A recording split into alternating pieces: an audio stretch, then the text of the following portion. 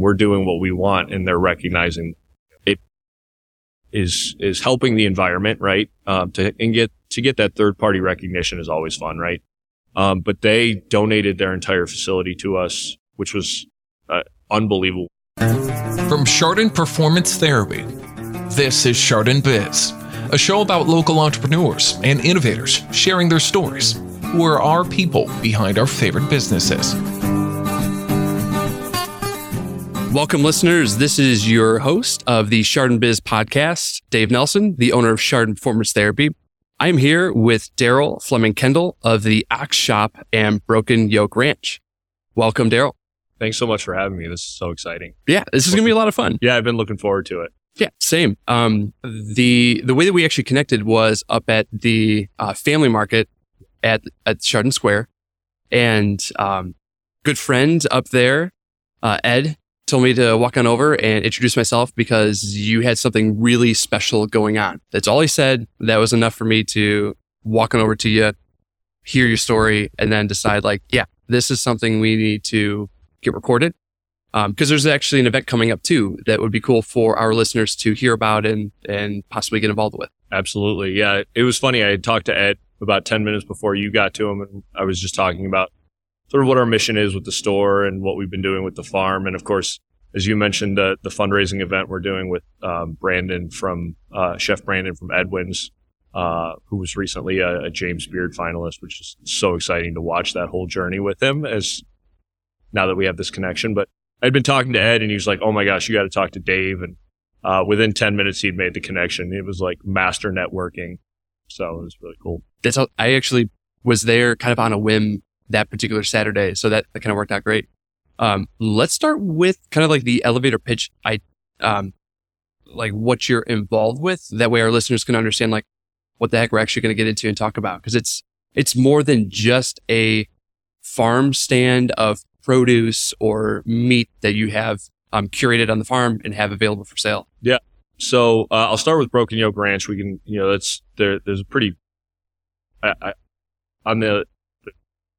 would say it's a pretty normal farm story, right? Other than it started by accident, and we can talk a little bit about that story. But we have grass-fed, grass-finished beef that we raise, and pastured pork and pastured poultry. We do a lot of rotational grazing and things like that on the farm. And we were selling wholesale, right? Whole cow, half cow, quarters, stuff like that. And, at the same time, my wife has a passion for helping individuals with disabilities. She had a sister with disabilities and has made a career of it. And we were sort of looking for something bigger to do, more meaningful. I think something that we could really, put our hearts into.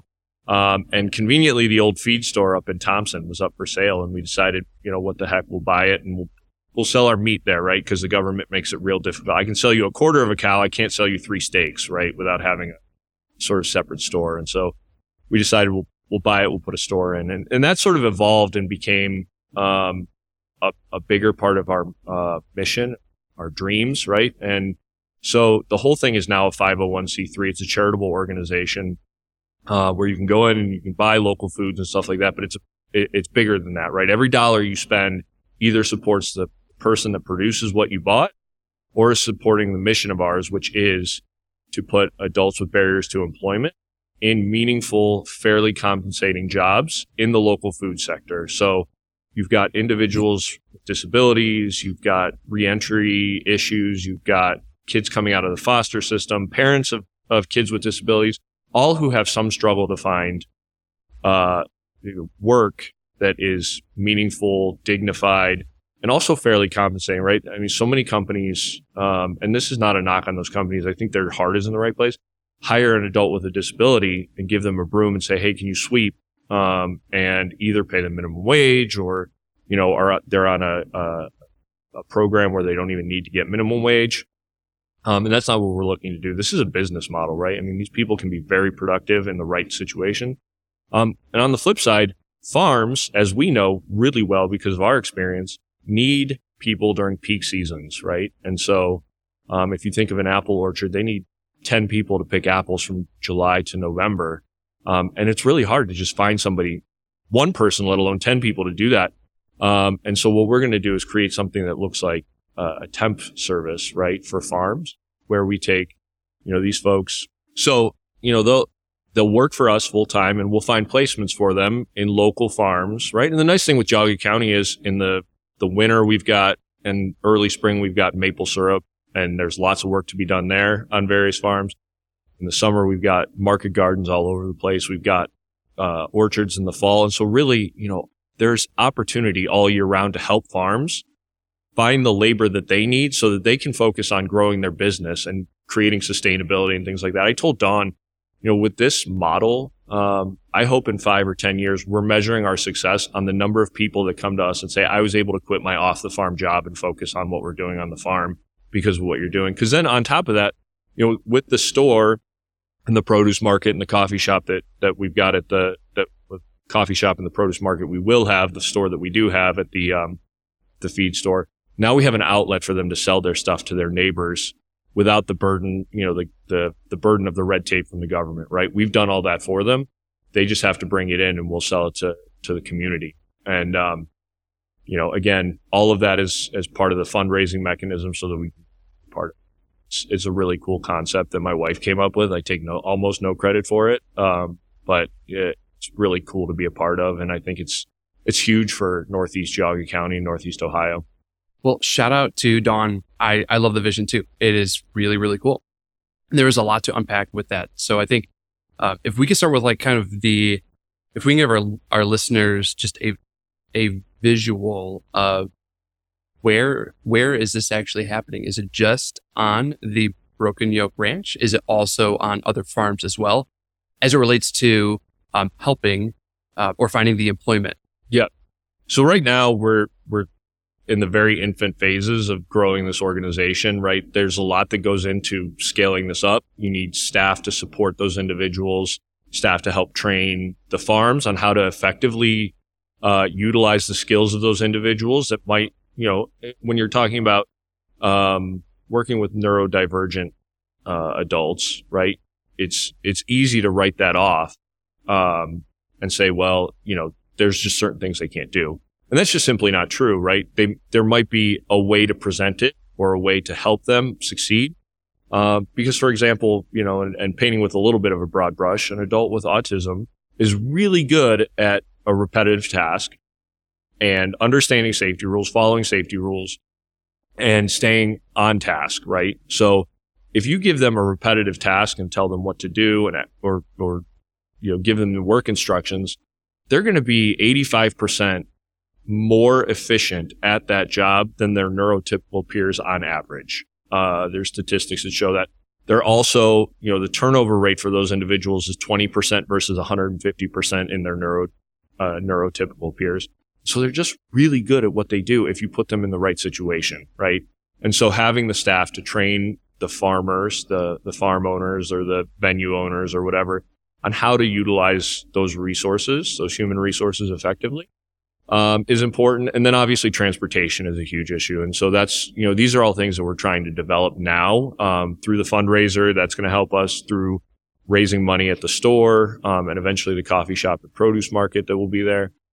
Those are all really important. But right now, we're sort of testing the model on our own farm, with some of the folks that are helping us there and just seeing how we can tweak it and make it work and, figuring out, what does the program look like? How do we make it effective? And taking, the Edwin's model, right? So Brandon, Chef Brandon, who's going to do our fundraiser, has mastered, almost won a James Beard Award on it, has mastered this idea that, with the right model, you can train almost anyone to be spectacular, right? And he's doing that with the reentry program that he has.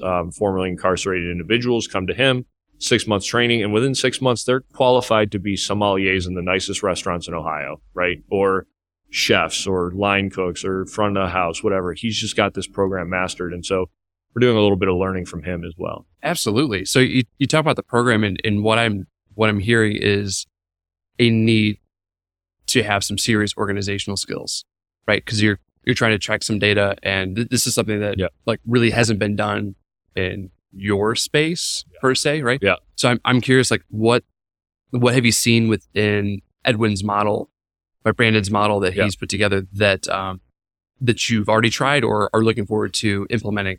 Yeah, so I would say there are actually two models we're sort of following. Because as you mentioned, there's not a lot of people looking at this and going, you know what, farmers need help and these people need jobs. Let's put them together and create a local foods microeconomy, which is really what we're trying to do. But there are people who've said, you know, there are folks out there who are really talented and that are untapped and unappreciated, and we can put them to work.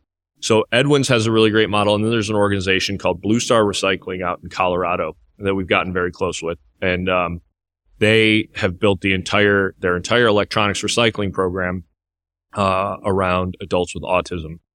And, 75 or 80% of their workforce, is on the spectrum and has some level of disability or whatever.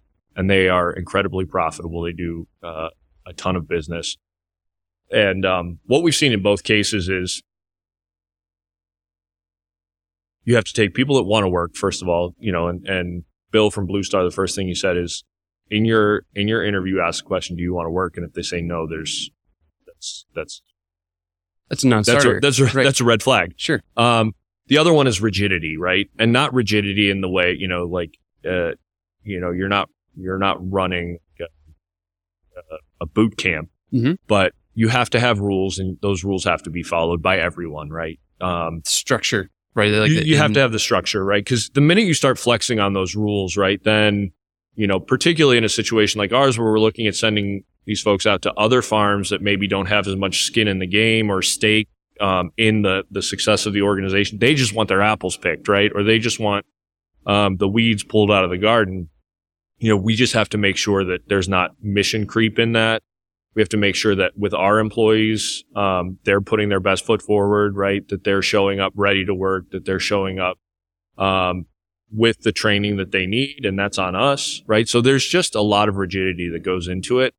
And the other thing is, when you're talking about, individuals with various levels of developmental disabilities, schedule is important, right? And so making sure that, the trains are running on time, and that the expectations are set appropriately, is really important. And so all of it comes back to just having those, work instructions, having those policies and procedures in place, and making sure from top down, whether it's me and Dawn, or whether it's our staff, whether it's the farmers that we're working with, everybody just has an understanding that for this to succeed, we all stick to the model that we built.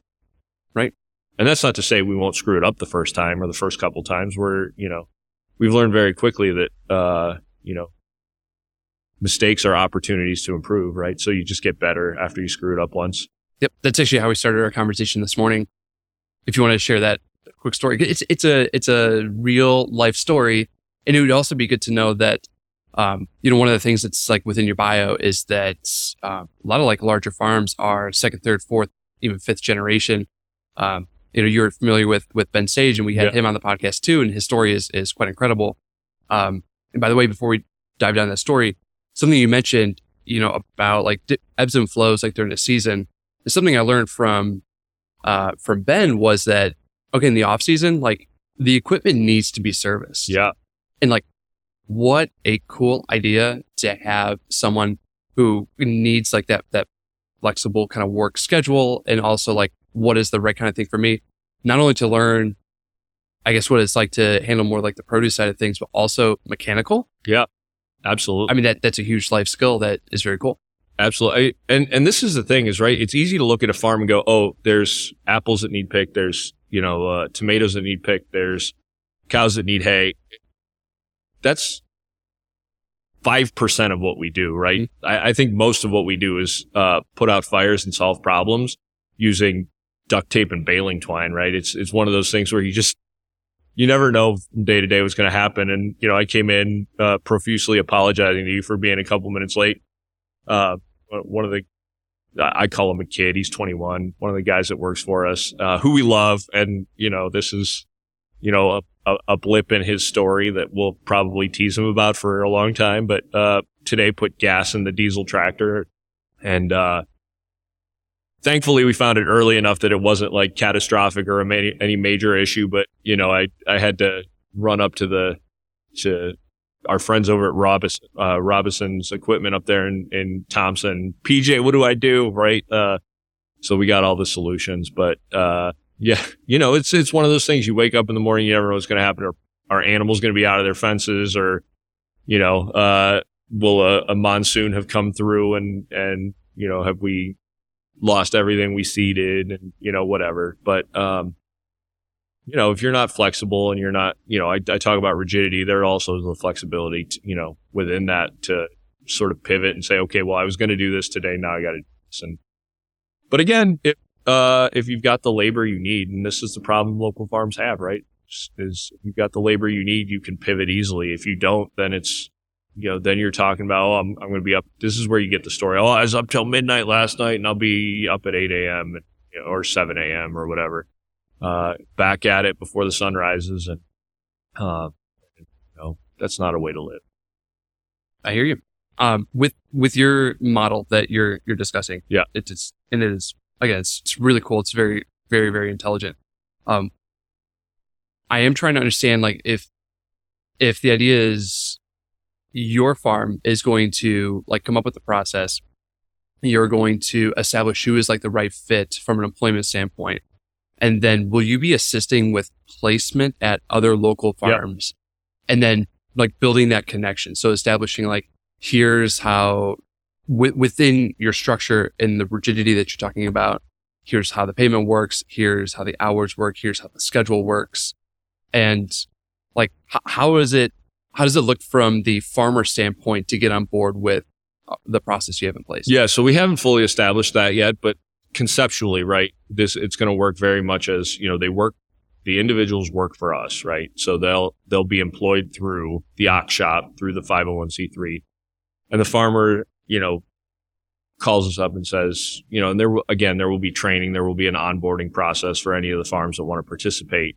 And we've had a lot of interest. I mean, it's been amazing. We haven't even really talked about it a ton, and just the number of farmers that have come to us and like, this is a brilliant idea and we need this, right? This is huge. The idea is, once you're trained and ready to go, then you call us up and say, hey, I really need 5 people for the next week or for the next month to do this, right? And part of what our job is going to be is identifying the skills in the individuals that let them shine, right? And I think that's the important thing, right? Is if you put the wrong person in the wrong job. I mean, I couldn't come in here and provide physical therapy to somebody. So why would you make me do that? Right. In the same way, if somebody is not good at socializing, or isn't comfortable socializing, why would we put them at the coffee shop? Right. They're a perfect candidate to be out, working outside with either the animals or on the growing side. But on the flip side, if we've got somebody that's really great at socializing, we're going to have this great venue where they can either work at the counter at the store, or they can be a barista at the coffee shop, or they can restock produce and tell the customers that are coming in, oh, well, these strawberries came from this farm, and, this family, built the farm, and, just really have a good understanding of what it's just a matter of really, on our end, it's a matter of identifying what farms need what skills, and then taking the individuals that we've got and letting them succeed in the position. Yep. So, and from a financial standpoint, then it's a pass through, right? So, we've got, we'll hire them, we'll pay them wages for the time they're working. And then if a farm is using them for, say they use them for 40 hours in a week, we would bill them for their wages for that 40-hour week, plus probably a service charge or whatever, just to help cover the staffing on our end. Again, a lot cheaper than bringing on your own staff, and a lot easier than going out and marketing. I need, it's a qualified employee, right? Absolutely. I think there's a lot of value in that. So absolutely. That's it. Again, it's very, very cool. And going back to this idea of community and culture, right? Then you've got a whole community of farms that are coming together through the Oxe Shoppe, that are recognizing the talent that we have here in Geauga Lake, Ashtabula, right, Cuyahoga, that we've got in the area that can be used to everybody's benefit, including their own, right? To make something really great, to create a local foods economy, where everybody is succeeding, and we're bucking the trend that has become, the commercial food sector, right? And I think anybody that's tried to grow their own food and appreciates the effort that goes into it, but also the quality that comes out of it. So, yep, to both of those, absolutely yes. Right. We should go back in time here and kind of like figure out how things actually got started. So, I'm going to let you take it from here and how did things actually kick off? Yeah. So, my off the farm job, right? I'm one of those people that works on the farm, off the farm, and then we got the store and everything. So we stay busy. I worked in the recycling industry. I worked for the trade association. I was based in DC, for 10 years. And in 2016, I went to my boss, and I had been traveling literally all over the world, back and forth to Asia multiple times within a couple month period. And I said, I've done my job literally from all over the world. Can I just do my job from Cleveland and move home? Grew up in Bainbridge, went to Kenston. And, she said, yeah, I was a little shocked. And so I moved to Auburn. I bought 13 acres because land was the one thing I couldn't have in DC, right? I bought 13 acres and I was like, I should do something with this land, right? I should be a responsible landowner. So I got some chickens and started researching how you take care of a chicken, right? And that led me to how our chicken, our that we consume is produced and how our eggs are produced, and it grossed me out. So I was like, I'm going to produce my own chicken. And then it was like, if I'm going to do that, I might as well get a cow and a pig. And if I'm going to do that, I might as well get 10 cows and 10 pigs and sell them to my friends, right? And so that's how the farm started. It was completely by accident. I learned everything I know about farming on YouTube. And along the way, was told many times that starting a farm in 2017, is a dumb idea. There are days I've heard that in the back of my head, but ultimately, it's been the best thing I've ever done for myself. Keeps me young and mostly happy. There are days when there's gas in the diesel track. Right. But then I met my wife, and she was actually living in Thompson at the time. We hauled all of her stuff to Auburn. And then in the middle of COVID, we had cows on 3 different properties, and I was schlepping water and hay and checking fences and, all over Auburn. And Auburn to Thompson is not, it's not like a super long drive, but it's long enough, I think, if you had to do it every day. Yeah. If you ask my mother, I might as well have moved to the Yukon. Okay. She's in Bainbridge still. And the most devastating experience of her life is driving to Thompson. It's like, I keep telling her, it's almost, it's basically the same trip as you take to the bowling alley once a week. But I was 5 minutes away, and now I'm 40 minutes away. But, and honestly, Thompson wasn't, it wasn't like we looked at Thompson and said we need to move to Thompson. We looked at every property we could find for sale, in Northeast Ohio and Northwest Pennsylvania.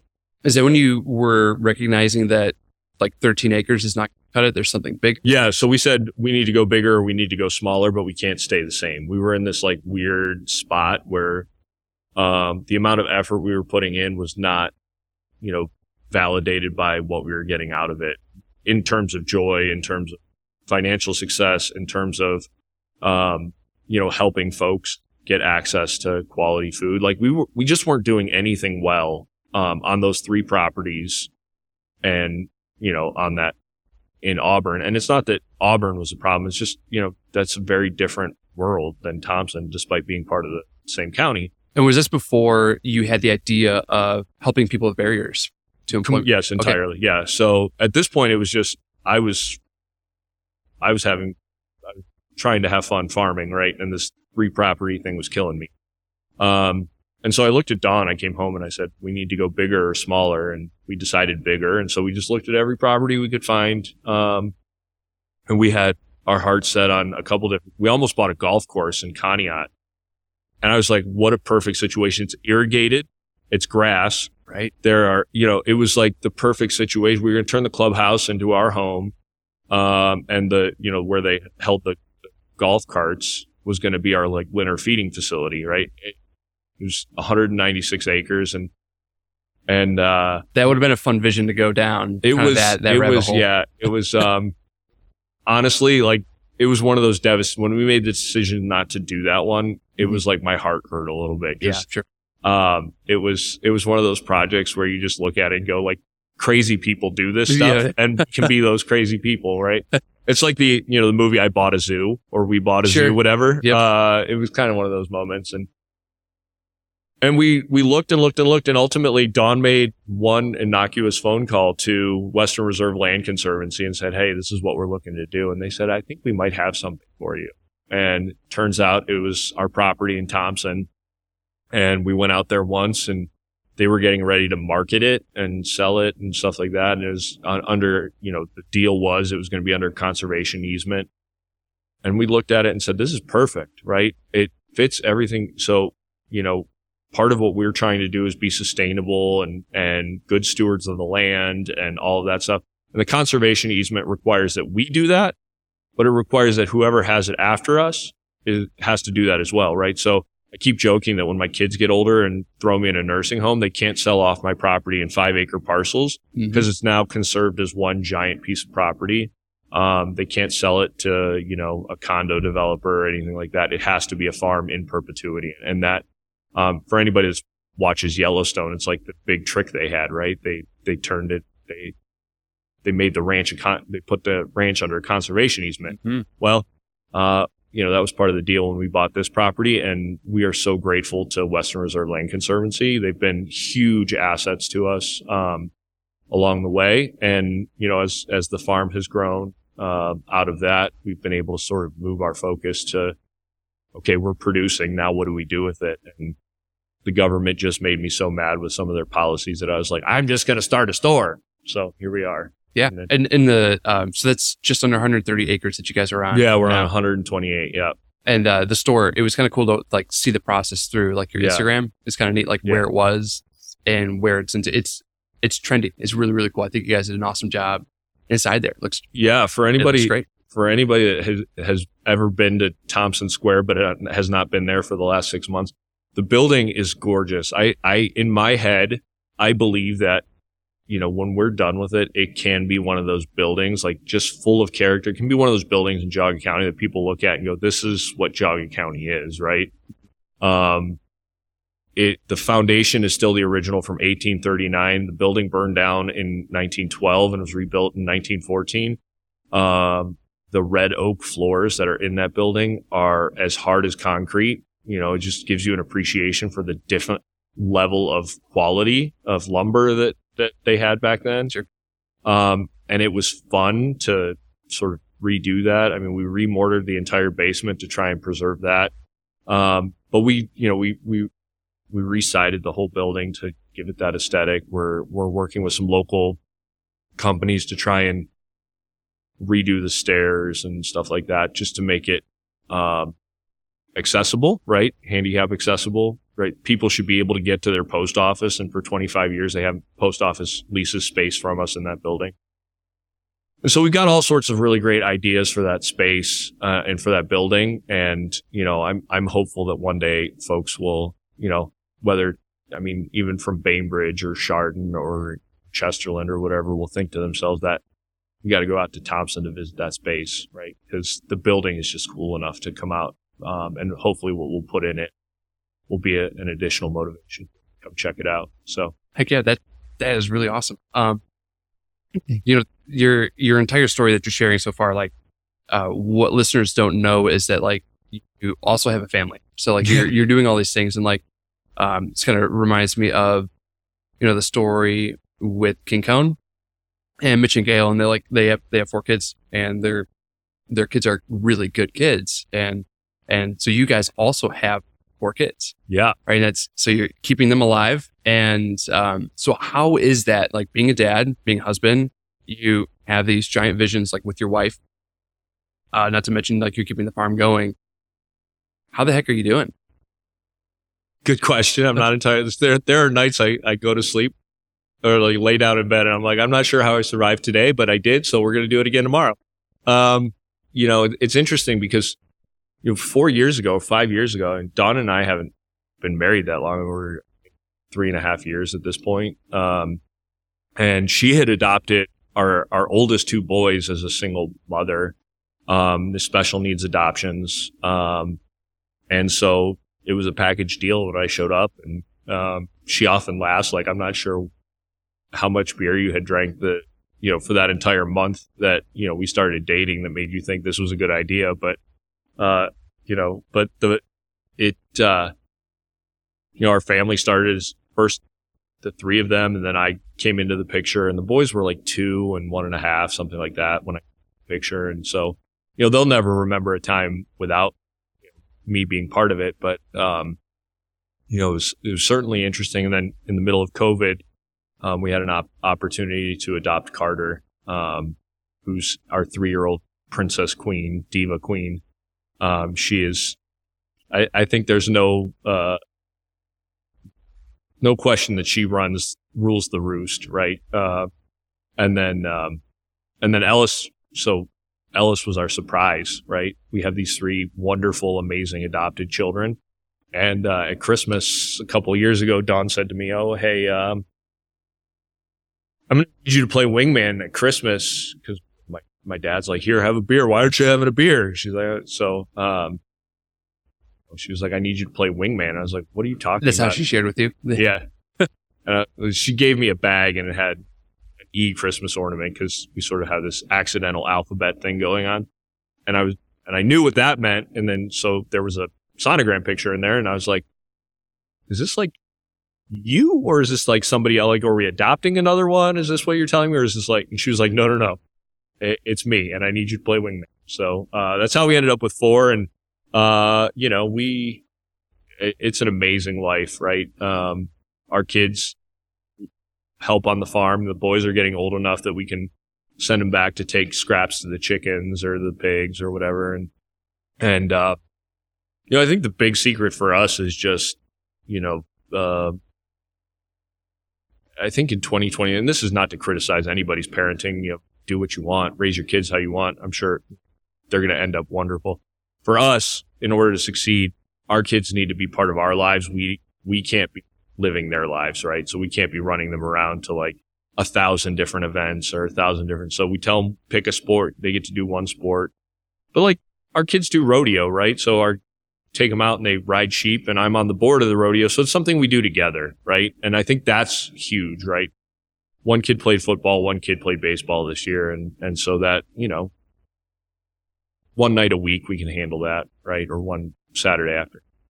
What are those experiences like? We're actually working together on the farm. That is like the community that you guys are building. Yeah. Well, and it's one of those things like, the kids help us when I have to move the electric netting for the sheep, right? Our one son just loves chasing the sheep and herding the sheep and doing all that. So I tell Brantley, let's go. And I have him push him into the corner, and we close it off. And so it's a team effort, right? And I can't do it by myself. I need somebody. And my 5-year-old is as good a sheep herder as anybody. So off he goes, right? And with the store, it's so funny. We just had the 4th of July in Thompson. The store was slammed. Our one baker that supplies like cookies and stuff to the store made us little Oxe Shoppe and happy 4th of July cookies. So we put them in baskets, and the kids walked around the square before the parade and handed out cookies. And Austin, has some developmental disabilities of his own, and amazing kid, right? Happy kid. But he can be a little bossy, and he's handing out these, cookies, right? On the square. And he's going, go visit my store. Go visit my store. Is it telling all these people to go visit his store? And so, they've all embraced it. They love the big red store, and it cost me a lot of money in ice cream, but they come up, they get some Elliot's ice cream. Everyone's happy. Yeah, I hope it's well deserved. I'm sure. That's fun. So that your kids reference it as the Big Red Store. They call it the Big Red Store. Yeah, that's great. Because I'll say I'm going to the store, and they're like, "Which store?" Yep. I'm like, the Big Red Store. Yep. Oh yeah. Can I come? Yep. This place that we're in right now, this is Daddy's work for my boys. Yeah. Daddy's work. Going to Daddy's work, and they love coming here. They'll turn this place upside down though. Yeah. I hope like when your kids are there, it's not like, oh, everything comes off the shelf, or they're like going to go shopping with the baskets. And yeah, we were there Sunday night, and we took Ellis because we were like, oh, we had a babysitter come over. It was kind of like strangely date night, right? And Mitch and Gail, I think, talked a little bit about this too, right? Is like you build in the time where you can, right? And so we got a babysitter, and we were going to go out. We went out and got some dinner or whatever And, but first we went up to the store and sort of, re-merchandised a little, tried to tweak a few things. And we've only been open 2 months. And so at this point, we're still kind of learning like where things, if we put something here, does it sell or, whatever. And so we're there and we took the baby with us just because 3 kids with the babysitter is enough, right? She doesn't need the baby who is now like also running around and climbing on stuff. And like he's a challenge in his own. So we told him, we were like, oh, that's benign enough. It should be easy. And then we got to the store and at one point he had just like created a halo around him of product. And we were like, oh, good Lord. Yep. Can't even take this one with us anymore. Yeah, sounds about right. I get that. And he'll be almost 1. Yeah. He'll be 1 at the end of the month. Yeah. So exciting. Good for you guys. That is really cool. So there's, if I'm calculating correctly, 3 boys and then your girl. Yeah. 3 boys and a queen. Yep. Yes. Queen. Yep. That's good. Yeah. She will be in charge. Oh, yes. Yeah. Well, and it's fun because she, she rode her first sheep at the rodeo this year, and it might be her last sheep. She's pretty resolved that she doesn't want to do that again. We'll see if it happens. I mean, she's only 3, so it might come back. But and there's a fun name for that, isn't it? Like mutton busting. That's it. Yeah, mutton busting. That is awesome. So, but we did for her 3rd birthday, we took her to the monster trucks, which is like, I'm sure most of your listeners are like, who in the world takes their 3-year-old daughter to the monster trucks? And now every night we have to put monster trucks on YouTube and she can name them all. And she keeps telling everybody she's going to be a monster truck driver and she's going to have a big pink unicorn monster truck. So, yep. Oh man, I can relate a ton. My boy should come over and I'm off mic. I'm going to ask you a bunch of questions about mutton busting because I think my boys would love to do that. It's so cool to watch. It's so cool to be, but like I mentioned that I'm on the board of the rodeo, right? So that means on this Saturday morning, it's 2 hours away. It's down near Salt Fork. But I get up in the morning, I drive for 2 hours. We go set up the arena and there's 4 of us that are on the board that really do the sort of running of the show, right? And it's a youth rodeo. So these kids are up to 18 years old and, they do everything from mutton busting and what's called goat tail tying, where they're learning to, run up the rope. They're doing roping and they're bull riding. The older kids are doing junior bull riding and stuff like that. And so we're running the show, and to watch the talent and the skill and most importantly, the discipline that these kids have and they develop as part of this youth rodeo is just something I want my kids to be a part of. Right. And so being able to demonstrate to them, it's a volunteer situation, being able to demonstrate to them that like, I'll spend my entire day working my butt off and they see how tired I am at the end of the day. We're running cattle all day and doing it's fun. Don't get me wrong, but it's work. And, they see that, and for them to see the older kids and, when they walk into the arena and they're showing the respect and they're taking their hat off and these are all things that I want my kids to learn from their peers. And so, we'll facilitate that, but it's just the coolest thing. And, anything you want to know, I'm happy to share because I think, more kids can connect with, get off again, raise your kids how you want. Kids will turn out just fine, no matter what path they take. There's a place for everyone. The more we can connect them with, the outside world, nature and stuff like that, and fewer game councils and things like that. I'm a firm believer that there's this level of appreciation. Yep. And like you said, you indicated that there's modeling behavior and then the responsibility that comes with participating in that too. Absolutely. Absolutely. That's why we have our son in martial arts right now. It's not to learn how to kick a punch. Yeah. It's actually 100%. To learn how to stand in line and not play with someone's hair that's in front of you. 100%. Even with my role, which is, a lot of times it's moving livestock from one end of the arena to the other or whatever.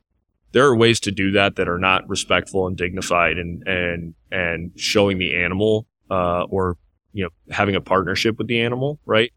Pull out the cattle prod and you can do all that stuff. But more often than not, if you're willing to do the dance with the animal, they're willing to be a dance partner, right? Like they are happy if they know where they need to go. And if you help them find that spot in a respectful, dignified way, it's so much easier the second time. Right. And so I can demonstrate that to many of these kids who also have cows and animals at home, and show, if I go in there and I'm beating on them and wailing on them and stuff like that, like, what are we doing? Right. So, Right. It's a really cool opportunity to pass information through my behavior to kids that aren't even my own. Right. That's a good point. If it's okay, let's go back to kind of where you're at like today. So there is an event that's coming up. Yeah. I'd like you to take over and share with me, what is the event? Why is it important? And something that I'm really understanding is that for you, with the model that's set up, you and Dawn, networking is like absolutely massive. Yeah. So, and I'm sure that plays a role into what's coming up here in August. Yeah. So the event we're having is Thursday, August 17th. It's going to be at the Western Reserve Land Conservancy. I mentioned, we have our conservation users through them. We won their conservation award last year, their Grimm Family Conservation Medal, which was just super humbling, right? We're doing what we want, and they're recognizing that it's, it is helping the environment, right? To get that third party recognition is always fun, right? But they donated their entire facility to us, which was unbelievable. When Dawn told me that, it was like, we knew we were onto something. But Brandon Chrostowski from Edwin's in Shaker Heights, which is a restaurant that is designed around the idea of training folks in the reentry world. So formerly incarcerated individuals come to Brandon. He trains them up to be top level sommeliers and chefs in front of the house and stuff like that. And has gained all sorts of notoriety for that. He almost won the James Beard finalist this year, which was fun to watch that journey, knowing that he was going to be part of this event. He's going to take one of our pigs and one of our cows, and he's going to turn it into 5-star French cuisine, just absolutely amazing sort of station-style dinner. We're going to supply him with all the produce that he needs. It's all going to be sourced locally from here in Geauga County or surrounding areas. And we're going to do that with a wine pairing. And it's going to be a local winery, that's going to supply the wines. We'll also have a local brewery and, a local cidery. So we'll have hard cider and beer and wine, that is all super local, hyper local to this area. Yeah. And Can we give some shout outs to, if you happen to know who's doing the wine and yeah. So it looks well? like Debonair is going to be the winery, that's supplying the wines, and we're really excited about that. Tentatively, I think 11-3 Brewing here in Chardon, that's excellent. which is awesome. We're working with them. They're super new, and so still sort of like feeling out their way as well. And I met with them yesterday, and just a shout out to them. Go visit their facility; it's amazing. Their beer is phenomenal. Yeah, the beer's good. Their place is really good. Yeah. And Dave and Chelsea they're good people. Yeah, they are. I got that sense from everything that we talked about, and they're perfect example, right? And I think it's a good example of what's going on in the area right now. Their kids are running around as we're having our conversation, and they're apologizing, like, sorry. I'm like, don't apologize. I know exactly what it's like. But, there's so many examples of that. I mean, GAR, you talked about Catherine. She's an example. What you're doing here is an example of that. Jake and what's going on at Chip's clubhouse and stuff. There's just so many young families that are like doing a lot of really cool things to create culture in this area. I love it. It's fun to watch. And obviously, Mitch and Gail. So 11-3, I think, is going to be the beer provider. We're really hopeful about that. And then, that we can make that work. And then Brown Hoist Cider Company, who I actually used to be business partners with, one of the owners of that company. We owned one of the properties that caused me to move out to Thompson together.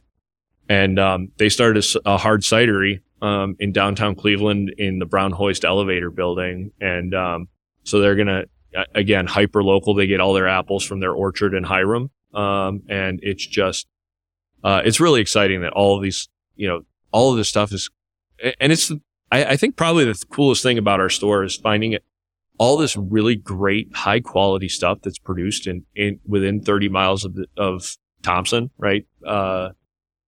It's amazing to see what talent there is. It's just blown me away, just what people do and what they're able to do, and just how much interest there is in getting it in the hands of their neighbors, which is why I think what we're doing it seems to be working. It seems to be resonating. The story is brilliant. You're going to walk in there and you can't leave with anything that's a bad product. Yeah, that's exactly right. So back to the event. So Brandon's going to put on this amazing meal, and it'll be a great evening. We've got a local artist that's going to be singing and playing his guitar, and obviously we'll have a silent auction with some local stuff. Just again, raising money so that we can really start to kick off this employment program in a meaningful way. If anybody's interested, the oxeshoppe.org is our website, and there's information about the tickets. They're $200 a plate. But as I tell everybody, if you go to Edwin's restaurant, you're going to spend that anyway. So come out and experience the local version of it. So yeah, because this is not going out to grab a bite to eat. This is experience. This is an experience. The entire experience, right. So which you're part of. That's Anyone that goes there is a part of the story. Get to learn more about what's going on. And the venue is just amazing too, right? It's just it's everything about it is going to be just. I can't wait. I keep saying it's going to ruin.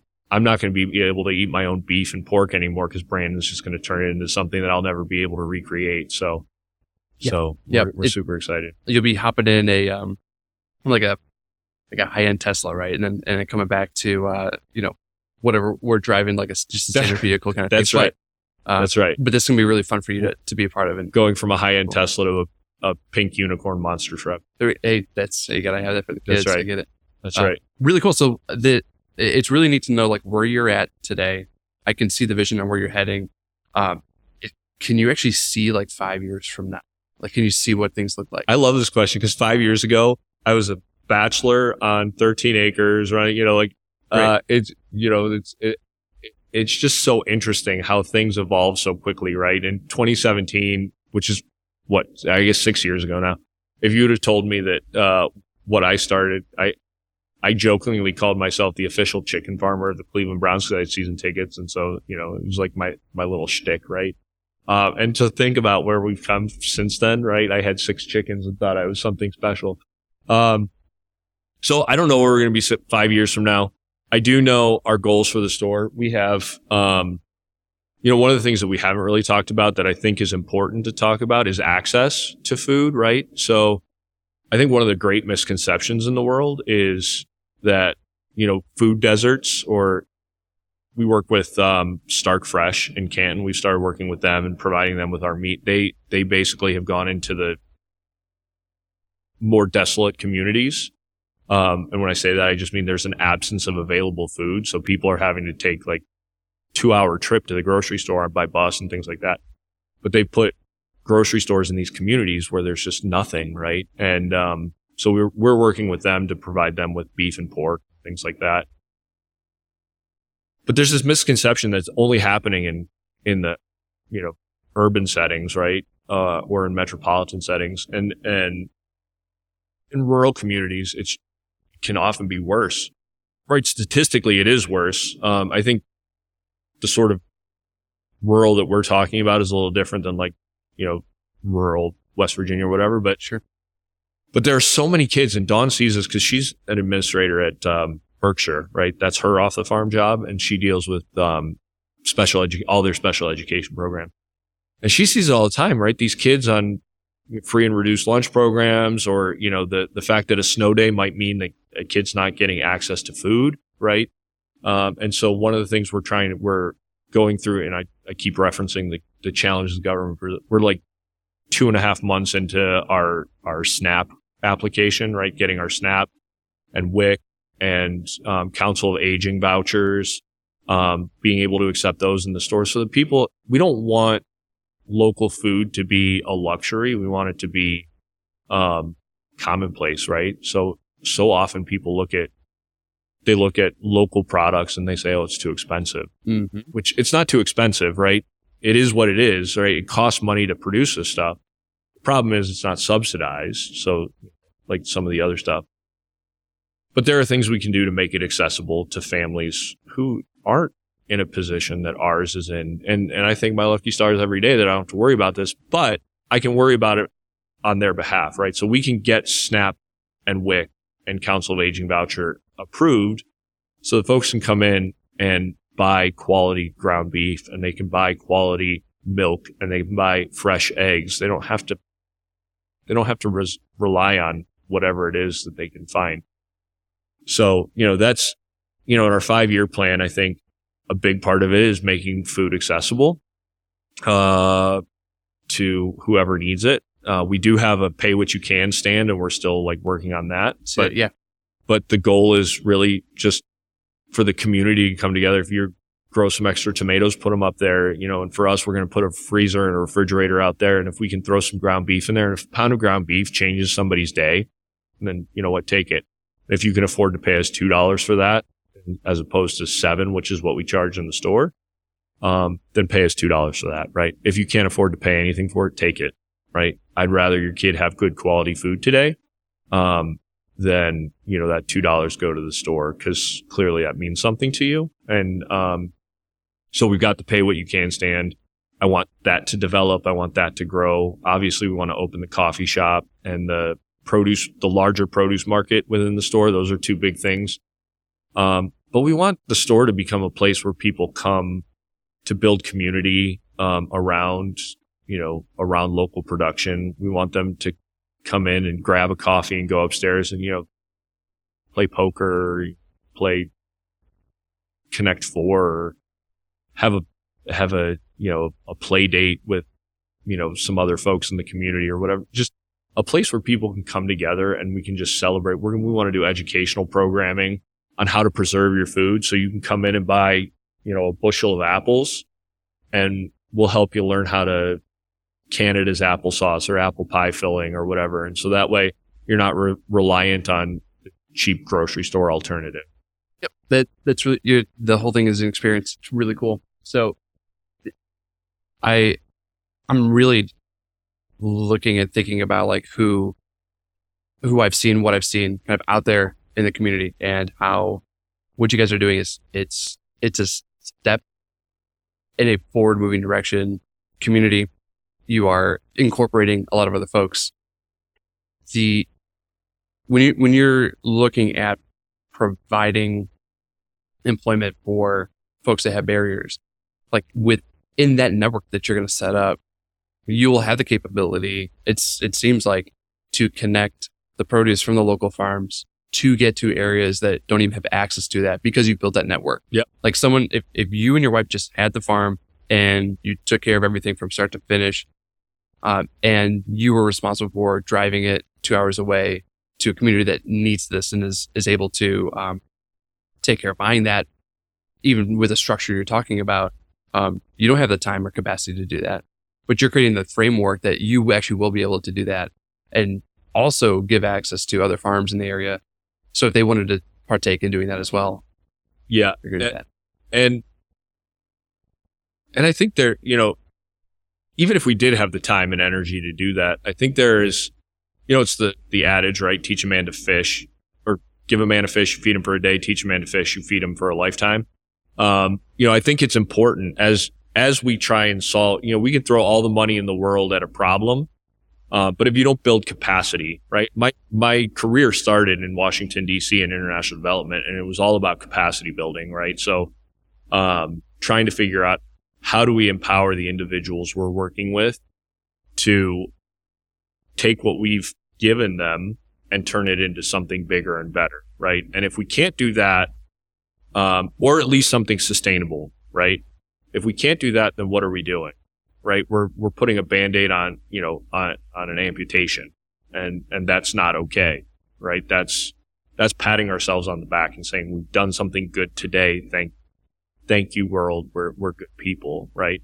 Whereas what you're talking about, by connecting with Start Fresh, who is solving this problem and has said to us, our people that are coming into our store, our customers, are asking for fresh beef and fresh pork. And, through the SNAP program, they're eligible for that, but we can't find it. I've got the solution for it. And so we're working together with them. And ironically, they said, well, most of our people want like oxtail and liver and heart, and, the stuff that we have a hard time selling. And I'm like, you know what? I've got it all. Here you go. We'll bring it down to you. Right. And so by working with them, we're helping them to facilitate growth and sustainability. working with organizations like the Western Reserve Land Conservancy, who are looking at the problem of food deserts, or Stark Fresh calls it food apartheid, looking at this problem and figuring out what resources do we need and how do we get those resources. But they've got the pool of resources, right? They need the boots on the ground to help solve that problem. And one of the things that I have told a lot of people, and I just had this conversation with Dave and Chelsea yesterday, like, we're curating a collection of folks who are producing locally, right? If you want local stuff, we've got a list, right? And so to the extent that we're able to help facilitate the development of something similar to Stark Fresh on Cleveland's most immediate east side, we're all in, right? If there's an opportunity to start like an urban garden down there, we're all in. And, we've worked with the folks at Tilth, which is, they produce compost in Cleveland out of food scraps. We've worked with them on some other projects. They're going to donate to they've got a donation in the silent auction at the fundraiser. But they're a resource that, if there's an opportunity to start a community garden down there, like, let's do it, man.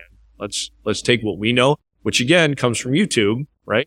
But we learned some lessons the hard way, and go down there and help some folks. But again, it's not just, it's easy to say, well, on the east side of Cleveland, there's a problem. There's problems in Thompson. There's problems in Ashtabula County. There's problems in Lake County. It's easy to pass it off to somebody else's community. You just look around. It's sometimes your neighbor, and you got to help them. Got to put some, help them get their feet underneath them so that way they can start walking again, right? It's not always that somebody put themselves in that position. Sometimes life just gives you a swift kick, and you just got to figure out how to get past it. Whether it's through this organization or something else, if we can make a difference, Dawn and I are all about that. So, Darrell, when we talked before we started, I had mentioned that what's really neat is when I talk to business owners in and around town, I understand that there's like a secret sauce that each like individual has, and a lot of times that like comes out like in the interview. Sometimes the owner knows that or doesn't know that. And so I'm going to share with you what I see. And I'm just curious if that's something that you're like, oh yeah, that kind of makes sense. But it's your mastery of, the word, it's so important, capacity. I think it's your mastery of capacity and understanding that. And with your ability to appropriately network, combining those two is like leading you to where you can see a vision that's way bigger than just your farm. And I think that'd be really hard for a lot of people to do. Yeah. Well, I think as a team, right, you've pegged Dawn and I together. 'Cause I think really, so I'm the vision, right? So I see something, and, when I listened to Mitch talk about King Cone, right, one of the things he said was, I look for a business that's profitable while being run poorly. And I see that as an opportunity, right? And that just resonated with me, because it's like, okay. And for me, it's that's not my approach at all. But, I have a really, and I took it for granted for a long time. I'm really good at like seeing a blank space and going, okay, this is what we can do with it, and then execute it at a big picture level. And then the details are a complete failure on my end. Like, I am the worst details person. Like, Dawn will tell you, it's like herding cats trying to get me to like put the finer finishes on something. But she's so good at that, right? And she's so good at the networking, so good at articulating the need, and so good at finding ways to motivate people to get involved and and it's not just with the farm and stuff like that. It's with everything. I mean, she's just one of the people. And so when you put those two things together, like she and I think you hit, whether it's mastering our own capacity or whether it's seeing the capacity in others and helping them find the avenues so that they can reach their, full potential. It's about, for us, it's 100% about teamwork. It's one of the things I'm most grateful for in our marriage. There's a lot of things I'm grateful for. But our ability to work together, it's not always pretty. there's often days where we're like on opposite ends of the farm, like yelling at each other about like something, right? But 5 minutes later, it's like, are we friends again? Okay, let's go solve this problem, right? It's a thing. So yep, that's real life. We are about to wrap up here. Yeah. But I have to ask the question, what is your favorite flavor, King Cone? My favorite flavor. So it's interesting because I usually get a freeze, right? So I get usually the blue raspberry freeze. I love the like slushy with the ice cream in it. Okay. It's but I also usually end up eating at least half of like Carter is usually the cleanup crew. Yeah. Carter's usually the culprit that's like, I want ice cream. And then you get ice cream and she eats like 3 scoops and she's like, I'm just going to play with this little chair here. Right. So, I usually get some vanilla ice cream with sprinkles. Very good. Yeah. Yep. My boys are the cherry freeze. Yeah. Slushy thing. Yeah. So absolutely. they're about that. So yeah. My other favorite, little connection, right, is Mitch talked about being at Bowling Green, playing football at Bowling Green. And I was like, oh, I wonder when he was there. Turns out Mitch and I were performing on Saturday afternoons at Deutsch Perry Stadium together and didn't even know it. He was playing football and I was carrying a tuba. So we have that little connection. Yeah, so pretty cool. Same time, same Saturdays. He was winning and I was playing the national anthem. So. Also winning. There you go. Dude, really cool. I appreciate the story. I'm excited to get this one out so folks can understand and really hear a really neat idea that's like, here's what we got today. Yeah. And it's going to be really cool to follow and see how well that you guys do. So it's going to be really cool. So thank you very much for your time. And if there's any opportunity, if somebody wants to volunteer some time, if any local businesses want to get involved, certainly, we'd love any support we can get. It's a huge mission and a huge undertaking. So any support we can get. And I can't thank you enough, for what you're doing here. I've listened, I told you I've listened to a bunch of your stuff and, we're going to use it as a platform to go and visit some local companies that we probably wouldn't have otherwise, even thought about. So that's awesome. You're doing a great thing to create a community here in the Chardon area as well. So thank you. I appreciate that. It's what it's about. I saw what I do with the podcast as, something that I should probably do from like a networking standpoint.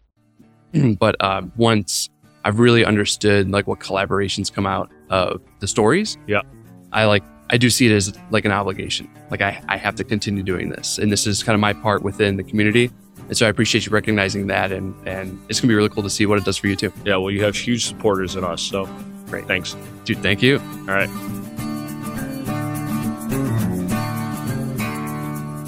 Hey, I wanted to take a moment to say thank you very much for having a listen. I hope you had a lot of fun hearing about the background stories, about the businesses that you drive by every day. For more information about Chardon Biz and also more information about Chardon Physical Therapy, go ahead and visit chardonpt.com. That's P as in physical, T as in therapy, chardonpt.com. Also, go ahead and subscribe so that you can have a listen next week.